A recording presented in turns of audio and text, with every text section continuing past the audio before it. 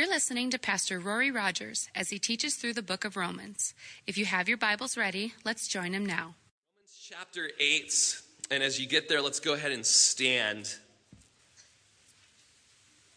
We're going to look at verses 5 through 11 today, but we'll read 1 through 11 just for kicks, right? Romans chapter 8, verse 1. There is therefore now no condemnation to those who are in Christ Jesus, who do not walk according to the flesh, but according to the Spirit. For the law of the Spirit of life in Christ Jesus has made me free from the law of sin and death. For what the law could not do, in that it was weak through the flesh, God did by sending his own Son in the likeness of sinful flesh. On account of sin, he condemned sin in the flesh, that the righteous requirement of the law might be fulfilled in us, who do not walk according to the flesh, but according to the Spirit. For those who live according to the flesh set their minds on the things of the flesh, but those who live according to the Spirit, the things of the Spirit. For to be carnally minded is death, but to be spiritually minded is life and peace. Because the carnal mind is enmity against God, for it is not subject to the law of God, nor indeed can be. So then, those who are in the flesh cannot please God. But you are not in the flesh, but in the Spirit, if indeed the Spirit of God dwells in you. Now, if anyone does not have the Spirit of Christ, he is not his. And if Christ is in you, the body is dead because of sin, but the Spirit is life because of righteousness. But if the Spirit of him who raised Jesus from the dead dwells in you, he who raised Christ from the dead will also give life to your mortal bodies through his Spirit who dwells in you. Amen? Amen. Let's pray. Lord Jesus, we think of last chapter, chapter 7, the battle against remaining corruption and the anguish of that weary warrior in verse 24 who said, "O wretched man that I am, who will deliver me from this body of death?" And Lord, we thank you for Romans chapter 8, the solution to the dilemma, the Spirit of life who dwells in all those who believe in Christ. Lord, we thank you that you've moved Christians from a body of death to the Spirit of life. And Lord, teach us in a way that only your Spirit could do in how to walk in this life and in this power. And Lord, as the Spirit always does, testify of Jesus. In Jesus' name, amen. Amen. Go ahead and have a seat. We saw in chapter 7 of Romans that the law provided a marvelous standard. The law is spiritual. The law is good. The law is just. The law is right. And it gave us a marvelous standard. But it gave us no power to reach that standard or to keep that standard. But now we read of this new law in verse 2 of Romans chapter 8. The law of the Spirit.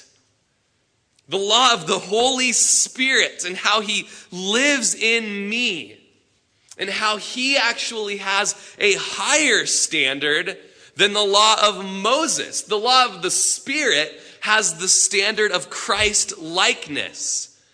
But not only does this new law have this new standard, he gives us the power to walk in this standard. What does this look like in life, to have the Spirit of life in us? Well, as you go to the Blockbuster, or Prineville terms, the Video Hut or the Red Box, and you're flipping through the Friday night movie selections, and you come to one that looks interesting, and yet you begin to read the description of the movie and the ratings and why it's been rated like this, and you're just in a dilemma. Should I get this movie that's had rave reviews? Where is it in the scripture that tells us what movies to get on a Friday night or a Saturday night? Where is that in here?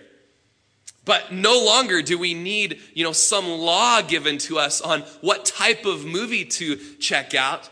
But we have the Holy Spirit who dwells in us, who says, no, this isn't good.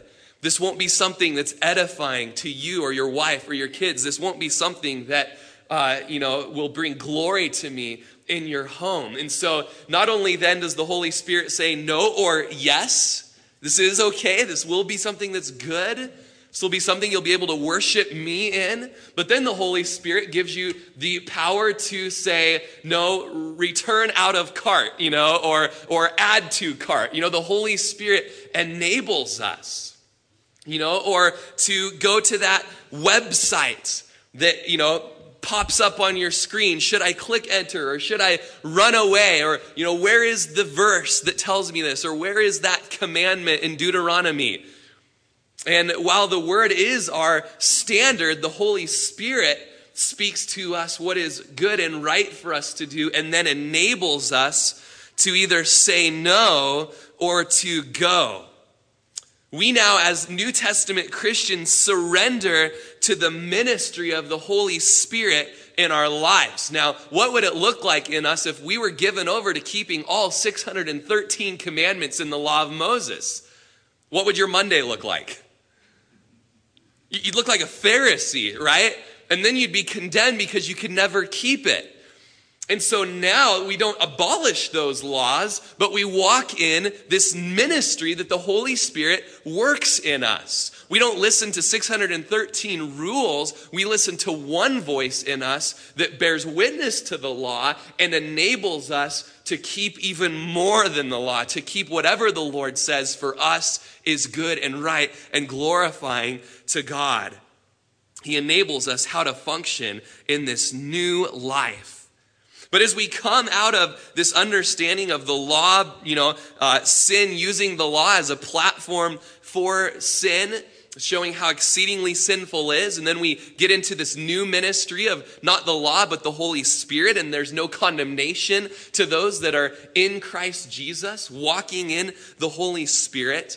We dive into what it looks like to walk in the Holy Spirit and to have the Holy Spirit dwell within us. And in verses 5-8, we have these strong contrasts between a life given over to the flesh, or that's walking in the flesh, and a life that is in the Spirit, as the language says. And if you look in verse 5, it says, "For those who walk according to the flesh set their minds on the things of the flesh, but those who live according to the Spirit, the things of the Spirit." Now, what is this flesh that we read of?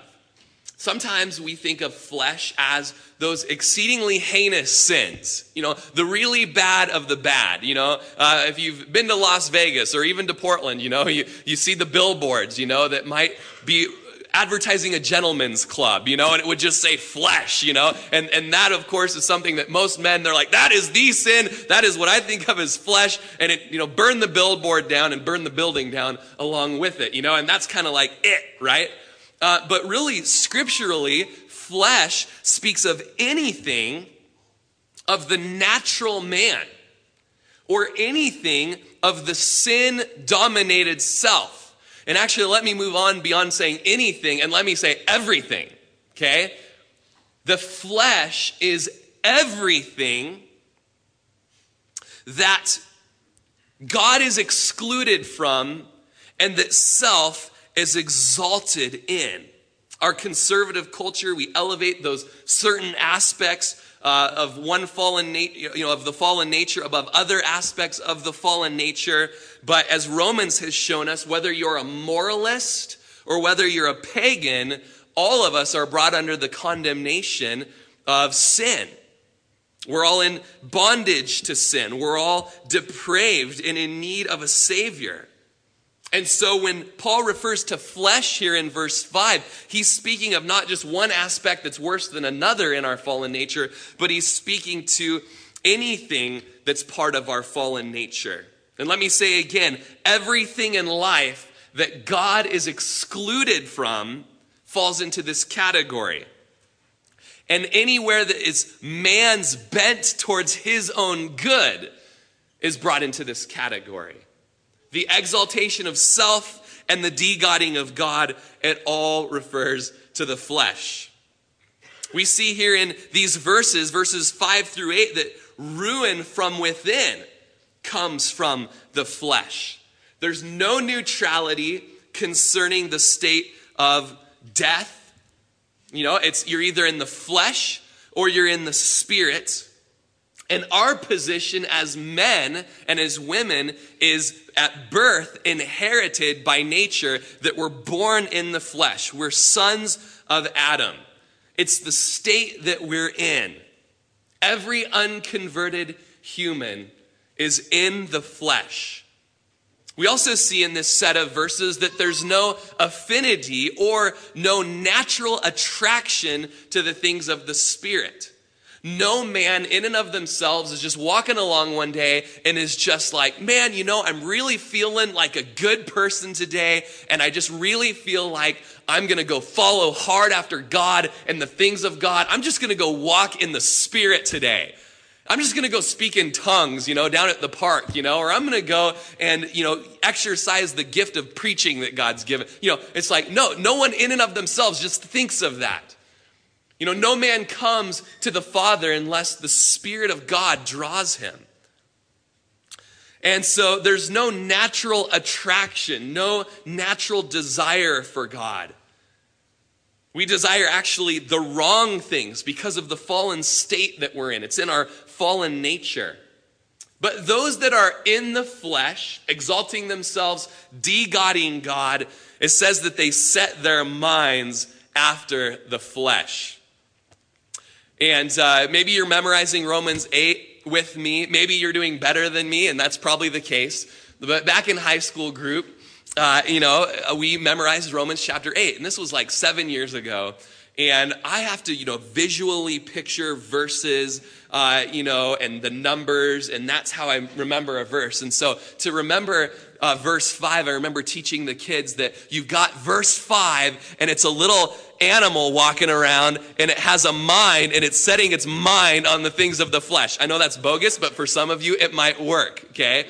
So verse 5 in chapter 8, it speaks about this mindset. It speaks of, where is your head at? Is your head in the things of the flesh? Or if you have the King James Version, is your mind after the flesh? It speaks of worldliness. Or is it after the Spirit? And I like that. I like the King James wording there. What are you after? Think of a song that my friend Ryan, who led worship last week, wrote, where it says, I'm after your heart, O God, to bring you praise. I just think of that. Lord, what am I after? I want to be after your heart. Or are we after the flesh?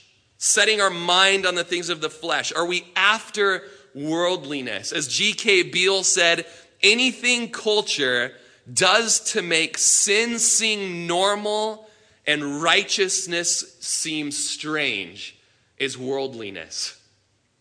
Are we after that, where whatever we're doing, we've got to justify it in some way? We've got to make it seem normal and, God's standard, that's just a little strange, that's a little bogus, that's a little radical, but, what I'm doing that contradicts, the Word of God, that's more right.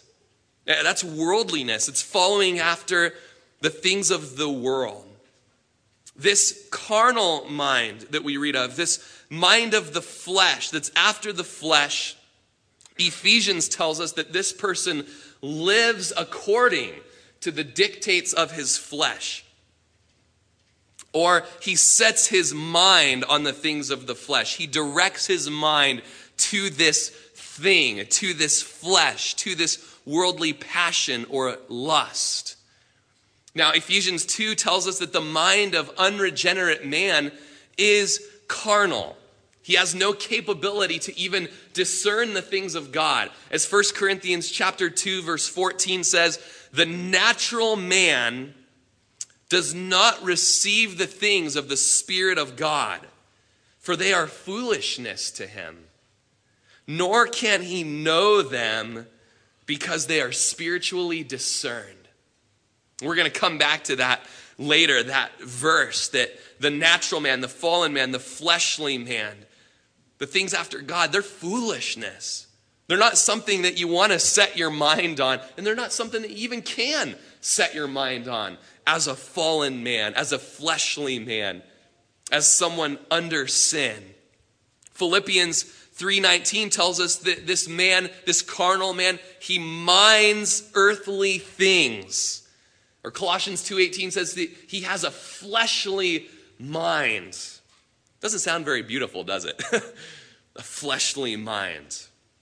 But we contrast that with those who are actually living according to the Spirit, that are after the things of the Spirit. And this speaks of a lifestyle, this walking in the Spirit that you see in verse 4, walking in the Spirit.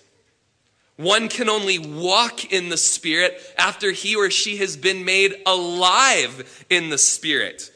As Ezekiel 36 is becoming familiar to us, verse 25 says, "Then I will sprinkle clean water on you, and you shall be clean. I will cleanse you from all your filthiness and from all your idols. I will give you a new heart and put a new spirit within you. I will take the heart of stone out of your flesh and give you a heart of flesh. I will put my spirit within you and cause you to walk in my statutes, and you will keep my judgments and do them." Now that sounds beautiful, doesn't it? You contrast a mindset of the flesh, set on things of the flesh, versus that of the Spirit, a new heart, a heart that's been washed in pure water, a mind that's been washed in pure water. And man, my mind flashes to the days I used to help my dad out in surgeries with his veterinary business. And man, you'd go in and you'd be patching up a wound, or you'd be cutting out a tumor, and there was, dead flesh, right? Not pleasant at all. But the surgeon's knife could take away that flesh and irrigate away all impurities, all infection. And I always loved it whenever a horse would have a giant flesh wound, a giant laceration, and the healing process would begin after surgery, after sutures. And the owner would call my dad up and say, "Russ, I can't even see a scar on that animal. I can't even tell that there was ever a wound there." And we give each other high five, "Good job, Dad, yeah, well, couldn't have done it without you, Rory. I mean, the way you were holding that." No, I didn't have any part of it, really. I just held the light on it, Can you see everything okay? But man, the Lord, the Holy Spirit, he comes in and he carves with the surgeon's blade. In that process of regeneration that takes an instant, he removes the heart of stone. He puts in a heart that beats and is alive and can know God. It gives us a new mind, a renewed mind, as 1 Corinthians 2:16 tells us, a mind that lives according to the Spirit, that can discern now the things of the Spirit of God. We know now, we hear the Holy Spirit. Man, this is good. This is good. Pursue this. Be a part of this organization. Take your family here. Go here with your friends. Partake of this food or beverage. The Holy Spirit is within us, giving us discernment of things that will glorify God. As verse 5 says, this regenerate man, this man who's been born again, sets his mind now on the things of the Spirit. Colossians chapter 3, verses 1 through 3 say, "If then you were raised with Christ," speaking of our position in Christ, "seek those things which are above, where Christ is, sitting at the right hand of God. Set your minds on things above, not on things of the earth. For you died, and your life has been hidden with Christ in God." There's this new mindset. Jesus tells us in Matthew chapter 6, in the Sermon on the Mount, verse 19 through 21, he tells us about where we should lay our treasures up. Don't lay them up on earth, where moth and rust destroy, thieves break in and steal, but we're to lay up our treasures where? In heaven, right? Moth doesn't destroy it, rust doesn't destroy it, thieves have no access to it. But Jesus tells us that where our treasure is, there our heart is also. Where your mindset is, it shows where your heart is. If your mind is set on earthly things, on carnal things, on fleshly things, on things that lower God and de-glory God, that's where your heart is at. Ask the Holy Spirit right now, Lord, where's my heart at? Are my treasures, my passions, are they based here upon earth, where they will pass away, where it's death? Or is my mind set on you, Lord? Colossians just moves from a seeking place even to a mindset place by Colossians chapter 3, verse 2. Set your mind on things that are above, on heavenly things. Love heavenly things. Study heavenly things. Pursue Jesus things. The language means to let your heart be entirely engrossed by them. Now that you're converted to God, now that you're regenerate, act in reverence to heavenly things, where normally there was a reverence to the things of the earth.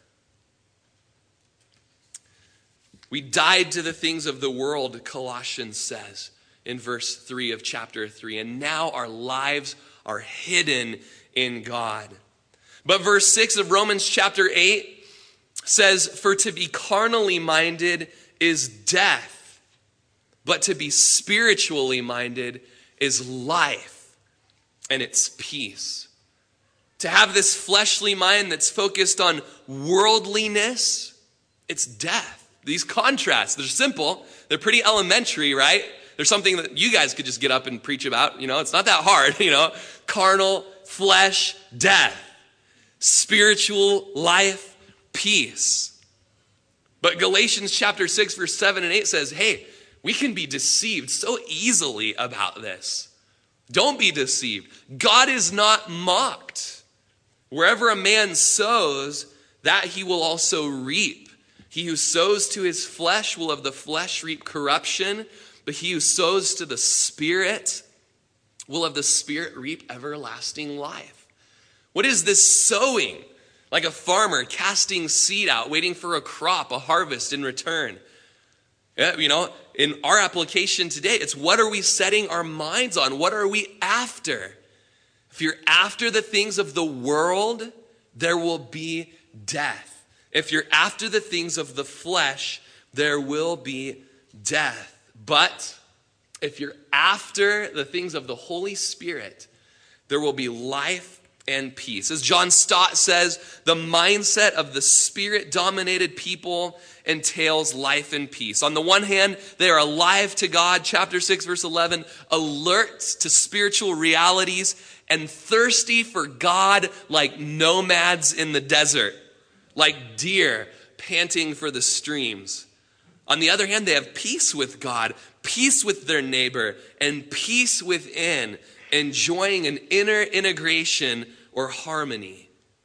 This peace, this harmony, this satisfaction of the deep thirst that we now have for God, it's satisfied in the things of the Spirit. But the carnal mind, what is it? It's death. Why is it death?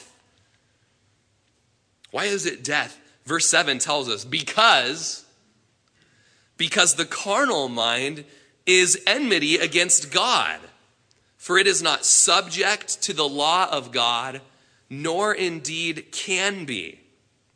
Carnal mind is enmity against God. It's hatred, it's hostility, it's war.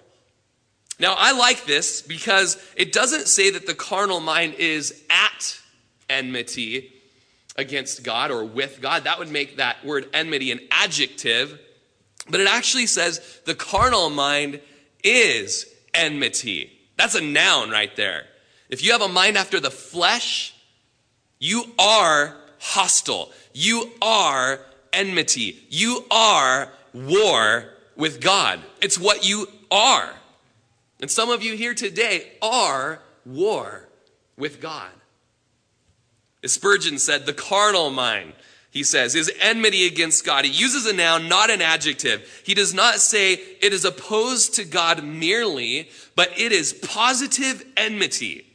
It is not black, but blackness. It is not at enmity, but enmity itself. It is not corrupt, but corruption. It is not rebellious, it is rebellion. It is not wicked, it is wickedness itself. The heart, though it be deceitful, is positively deceit.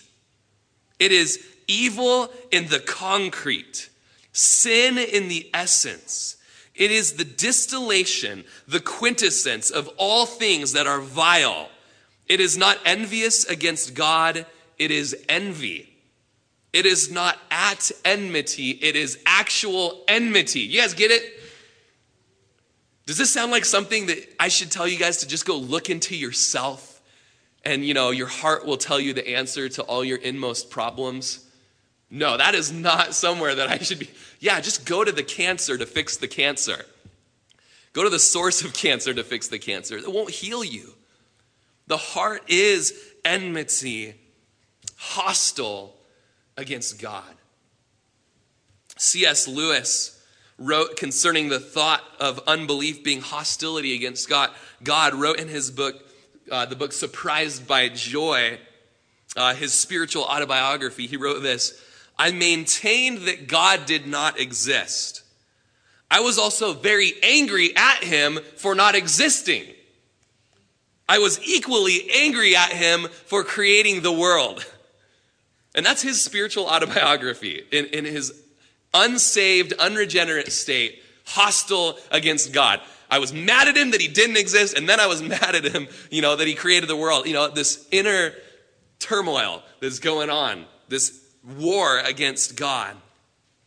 As Ephesians 2:1-3 says, and you he made alive, who were dead in trespasses and sins, in which you once walked according to the course of this world, according to the prince and power of the air, the spirit who now works in the sons of disobedience, among whom we all once conducted ourselves in the lusts of our flesh, fulfilling the desires of the flesh and of the mind, and we were by nature children of wrath, just as the others. So this is you in your unregenerate place. By nature, children of wrath. It's almost like Children of the Corn or something. I don't know. I've never seen the movie, but I've seen the movie Box, and that's just scary. That's us. We're the children of the corn, We are, children of wrath. We're little kids on Halloween, okay? After too much candy, no naps during the day, and selfishness, okay? That's us. Children of wrath. Hostile against God. Colossians 1:21 says, we were alienated and enemies in our minds by wicked works. Yet now he has reconciled us. That's the good news. Our fallen condition today that we see in Romans is that apart from Christ, we are flesh, we are fallen, we are depraved, we are hostile to the core against God. We are not subject to the law of God, and we can't even be. Okay? In our unregenerate, unsaved place. Again, we read it earlier, but 1 Corinthians 2:14, as a natural man in our fleshly fallen state, we do not receive the things of the Spirit of God.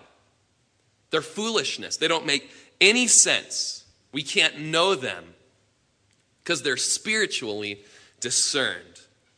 Verse 8 of Romans chapter 8. So then, those who are in the flesh cannot please God. Okay, so we've talked about the flesh. We've talked about the fleshly mindset, that it is a pursuit of worldliness, right? It's a pursuit of temporal things, of course. But if we look at the context of Romans and of Romans chapter 8, it goes even deeper than what did you entertain yourself on this weekend? Or what hobbies have you pursued that are, more, worldly and not so much, young life related or whatever. You know, what is this flesh? This flesh that we speak of, again, is an exaltation of ourself and of our self-righteousness and of our I can make it on my own mentality. And it's a degradation of the gospel of grace that Jesus has paid it all, both for our justification and for our sanctification. So anytime we revert away from grace and default back to, I can make it on my own, I can do it, I'm righteous enough, I'm good enough, I've done more good this week than I've done bad this week, I'm approvable by God, man, my voice sounds good in worship this week because I was a good boy this week, man, I can take communion and that cracker tasted so good and the juice was so sweet because I did it this week. And whenever there's that man, there's no pleasure from the Lord. Those who are in the flesh, those that are in the I mindset, those are that in the self-sufficient mindset cannot please God. The Phillips translation says of verses 5 through 8 that this carnal attitude sees no further than the natural things, what I've done. But the spiritual attitude reaches out after the things of the Spirit. The former attitude means bluntly death, but the latter means life and inward peace. And this is only to be expected, for the carnal attitude is inevitably opposed to the purposes of God, and neither can nor will follow his laws for living.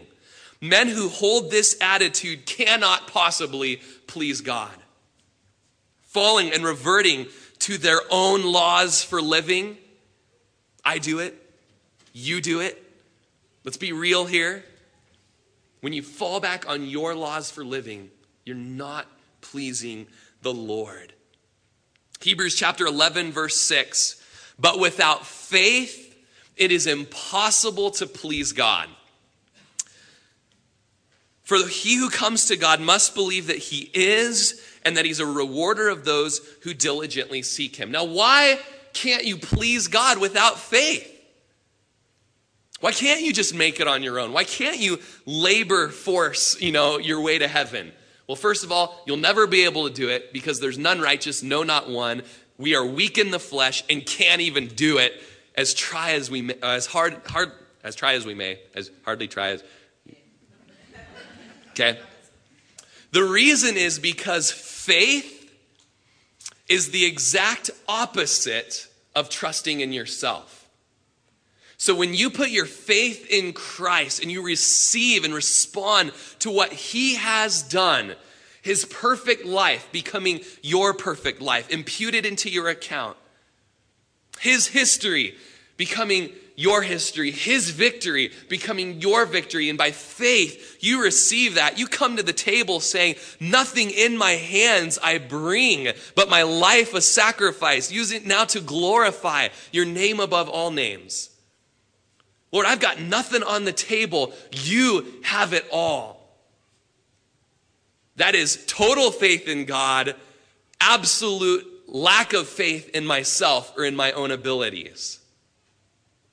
But when I come in the flesh, I'm exalting myself and I'm attempting to rescue myself as a dead person. How can a dead person rescue themselves? Oh, no, I got it. Oh, drag myself. Oh, that did not go far at all. We cannot do it. It's ludicrous to think that we can. That the person in the flesh, under the power and the grip of our fallen nature, could rescue themselves.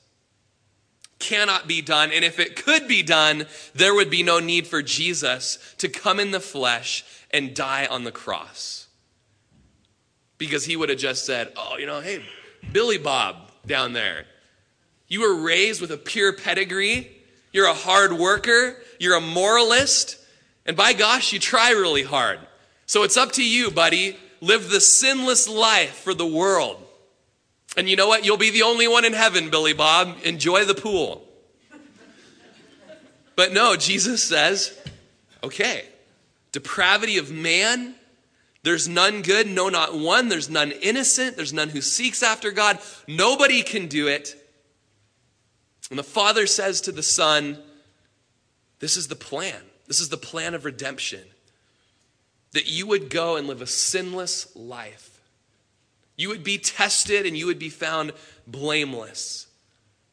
And you would offer up your life and your blood as a ransom for the sin that holds all of these people captive. That if anyone would believe on what you've done, they will not perish, but they will have eternal life.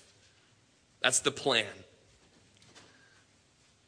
It's only when we look away from ourselves and to Christ and to that plan that we find assurance. But whenever we look back into ourselves, and our old man likes to bring us back to it daily, hourly, whenever we look back to ourselves, we're back at Romans chapter 7 again.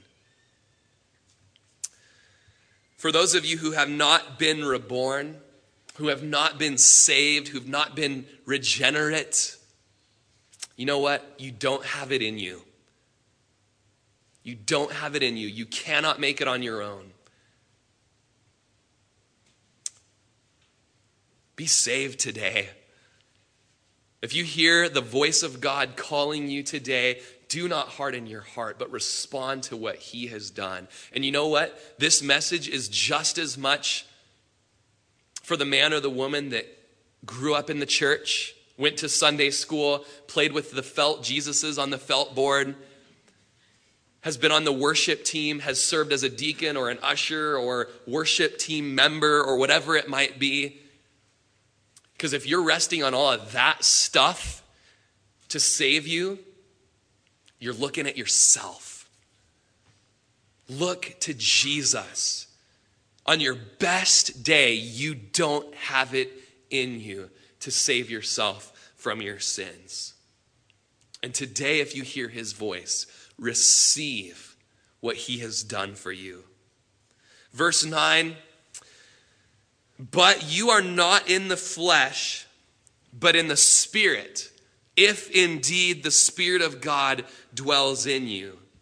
Now, if anyone does not have the Spirit of God, he is not his. We see here in verse 9 the beautiful thing that happens in a Christian's life is that the Holy Spirit comes into this individual. It's referred to as the indwelling Spirit. Or as Tim Chaddock's message on this subject was entitled, Habitat for Divinity. I like that.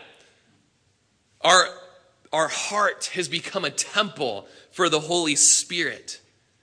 Here in Romans 8, we see him referred to as the Spirit of God or the Spirit of Christ, the Spirit of him who rose from the dead. And yet, the Trinity is not one person, but rather three persons within the Godhead. They're not all the same with different faces at different times. That would be the ancient heresy of modalism.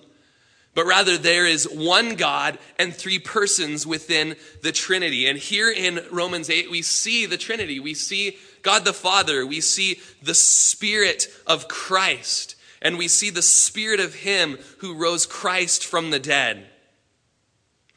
You know, we've heard, ask Jesus into your heart, or Christ is in you, or Jesus is in my heart. And, you know, the little Sunday school kid was asked, how did Jesus get into my heart? How did he walk into my heart? And it's actually a very good theological question. And if we're going to get down to brass tacks, it's actually that the Holy Spirit is in our hearts. And that's why Jesus says in John chapter 16, verse 7, I tell you the truth, it's to your advantage that I ascend, that I go away. For if I don't go away, then the Helper will not come to you. But if I depart, I will send him to you. And so Jesus says this amazing thing. It's better that me as Jesus, God in the flesh, ascend to heaven so that the Holy Spirit can come down. And it's no longer one dude walking around, and an awesome dude at that, God-man, walking around Israel, one guy, go see Jesus in Israel today. But rather, he says, hey, I'm going to send the Holy Spirit He's going to be the helper, and he's going to dwell in you and be upon you and empower you to live for me and to be a witness to the ends of the earth. And so if you're a believer, you have part of this privilege and power of the indwelling Spirit. The Spirit dwelling within you. He's been referred to as the helper, as the teacher, as the counselor, as the convictor, and as the convincer. And he dwells in you if you're a Christian. But the wording here is very strong. If you don't have the Holy Spirit, then you are not his. If you haven't been born again, if you haven't had the indwelling Spirit, you are not God's. Is there evidence of the Holy Spirit in your life? Of course, the fruit of the Spirit that we know from Galatians 5. Love, joy, peace, patience, kindness, gentleness, goodness, self-control, and I probably forgot something in there. But what about that evidence of the Holy Spirit? In John 16, Jesus says, he will testify of me. Do you confess Jesus? Do you testify of Jesus? Do you have the Spirit of God? Are you his? If not, you are condemned. And verse 1 of Romans 8 is not for you. You are condemned, both now and in the future. If you do not have the Spirit of God, you are not a child of God, no matter what Oprah would tell you. But actually, you are hostile toward God. You are enmity with God. You are both enemy and enmity with God. But if you respond to Christ's bearing sin's curse for us, receive his ransom-paying work, his Holy Spirit will dwell in you. You will be in him, as verse 1 showed us, and you'll be set free from guilt and from condemnation and from the power of sin. And how does the Holy Spirit do this rescue operation? John chapter 16, verses 8 through 11, Jesus says, when the Holy Spirit has come, he will convict the world of sin and of righteousness and of judgment. Of sin because they do not believe in me. Of righteousness because I go to my Father and you see me no more. Of judgment because the ruler of this world is judged. And then if you just jump a verse, John 16:13, however, when he, the Spirit of truth, has come, he will guide you in all truth. He will not speak on his own authority, but whatever he hears, he will speak, and he will tell you things to come. He will glorify me, for he will take care of what is mine and declare it to you. All things that the Father has are mine. Therefore, I said that he will take of mine and declare it to you. So, the Holy Spirit rescues us by coming into the world, convicting us of our sin and of righteousness and of judgment, showing us how we've wronged God, and then he saves us. He saves us. He breathes life into us. And then he testifies of Jesus in our life. It's the ministry of the Holy Spirit.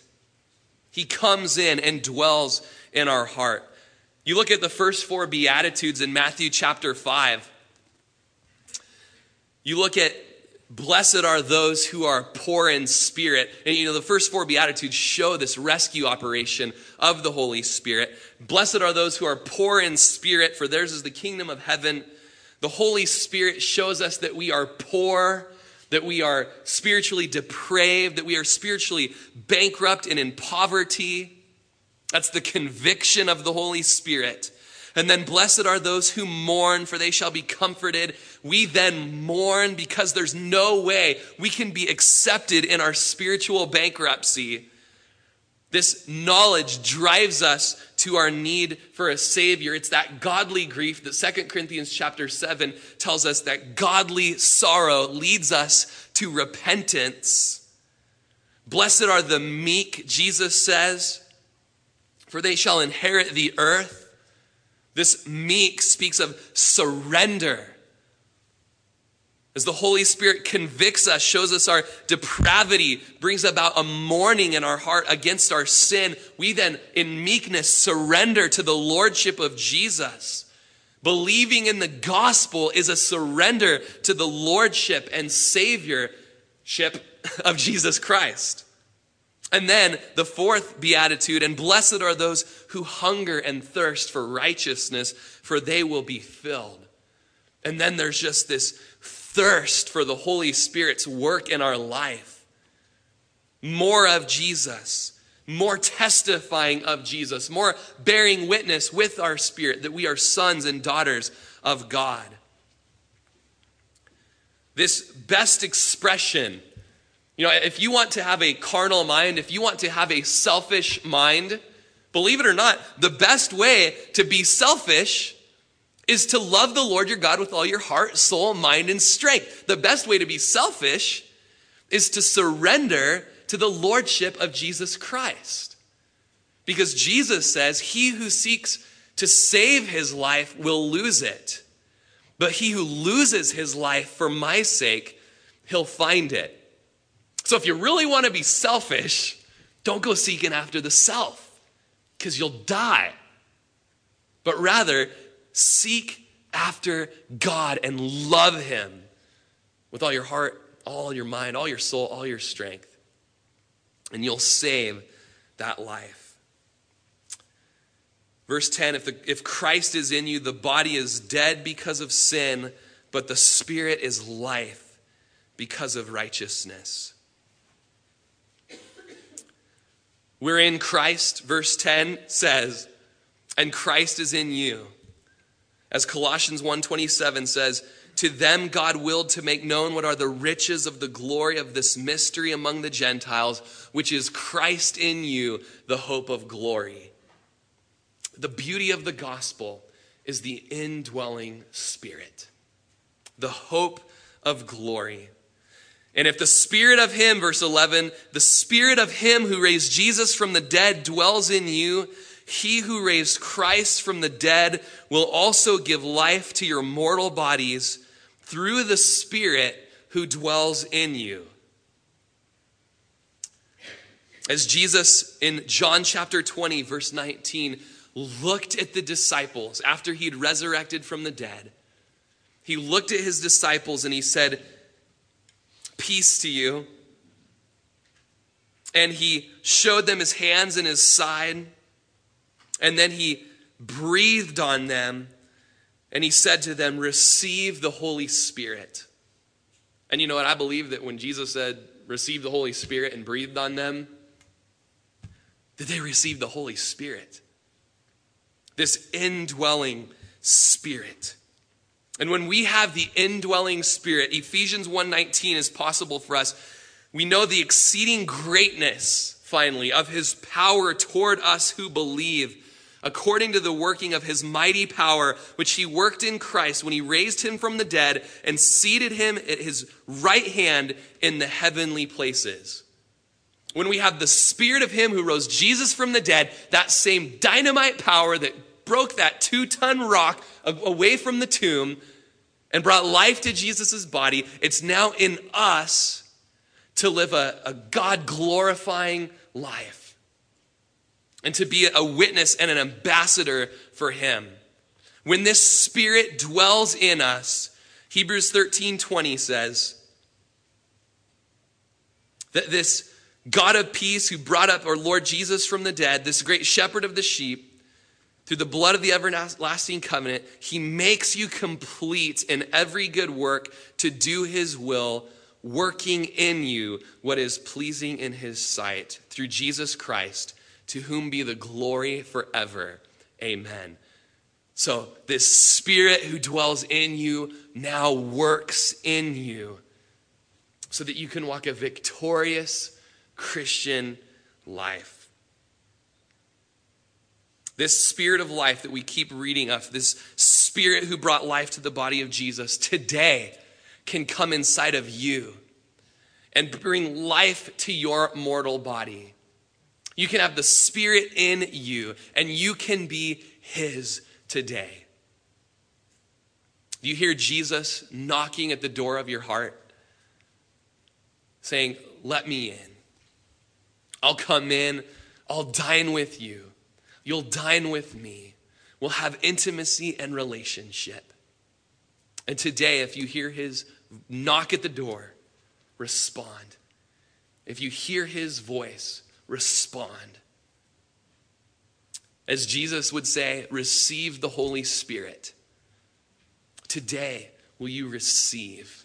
Don't harden your heart against him. As he would venture to breathe out upon you his Holy Spirit, don't purse your lips together and say, not to me, Lord. But receive today if you hear his voice. Let's pray.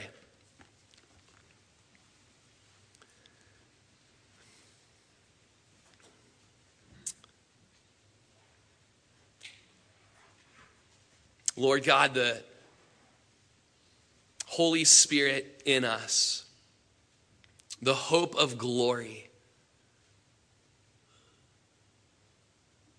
What a beautiful, tangible reality today. What a reality that some in this room have not yet experienced.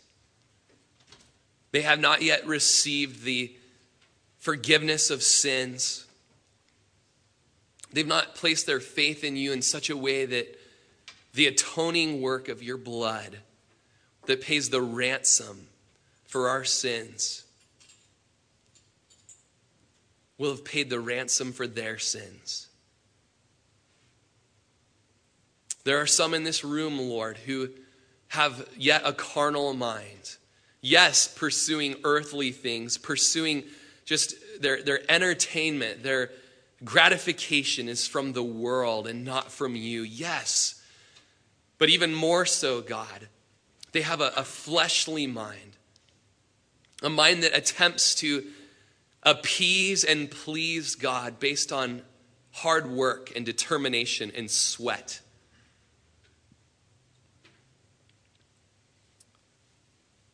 But Lord, we pray and we trust that your Spirit has done the work of convicting us of that error and showing us that the only way to be saved and the only way to be what you've created us to be is through faith in Christ. It's through faith in the finished work of Christ, who died once for all. And if that's you here today, you came in these doors, you came to Calvary Crook County fleshly minded. Just right now where you're at, you can repent. You can turn. Just being sorrowful over your sin, you can just turn to God. Just confess your sins to him right now in the quiet of your heart. You know your sin, he knows your sin. Just say, Lord, I see what you see. It's utterly sinful. Even my best work on my best day doesn't measure up. And Lord Jesus, I just receive what you've done.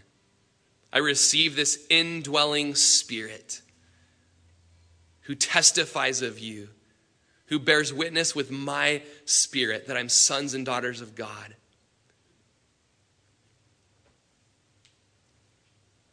And just as you cry that cry to the Lord today, you can have great joy that he hears, that he has come into your heart.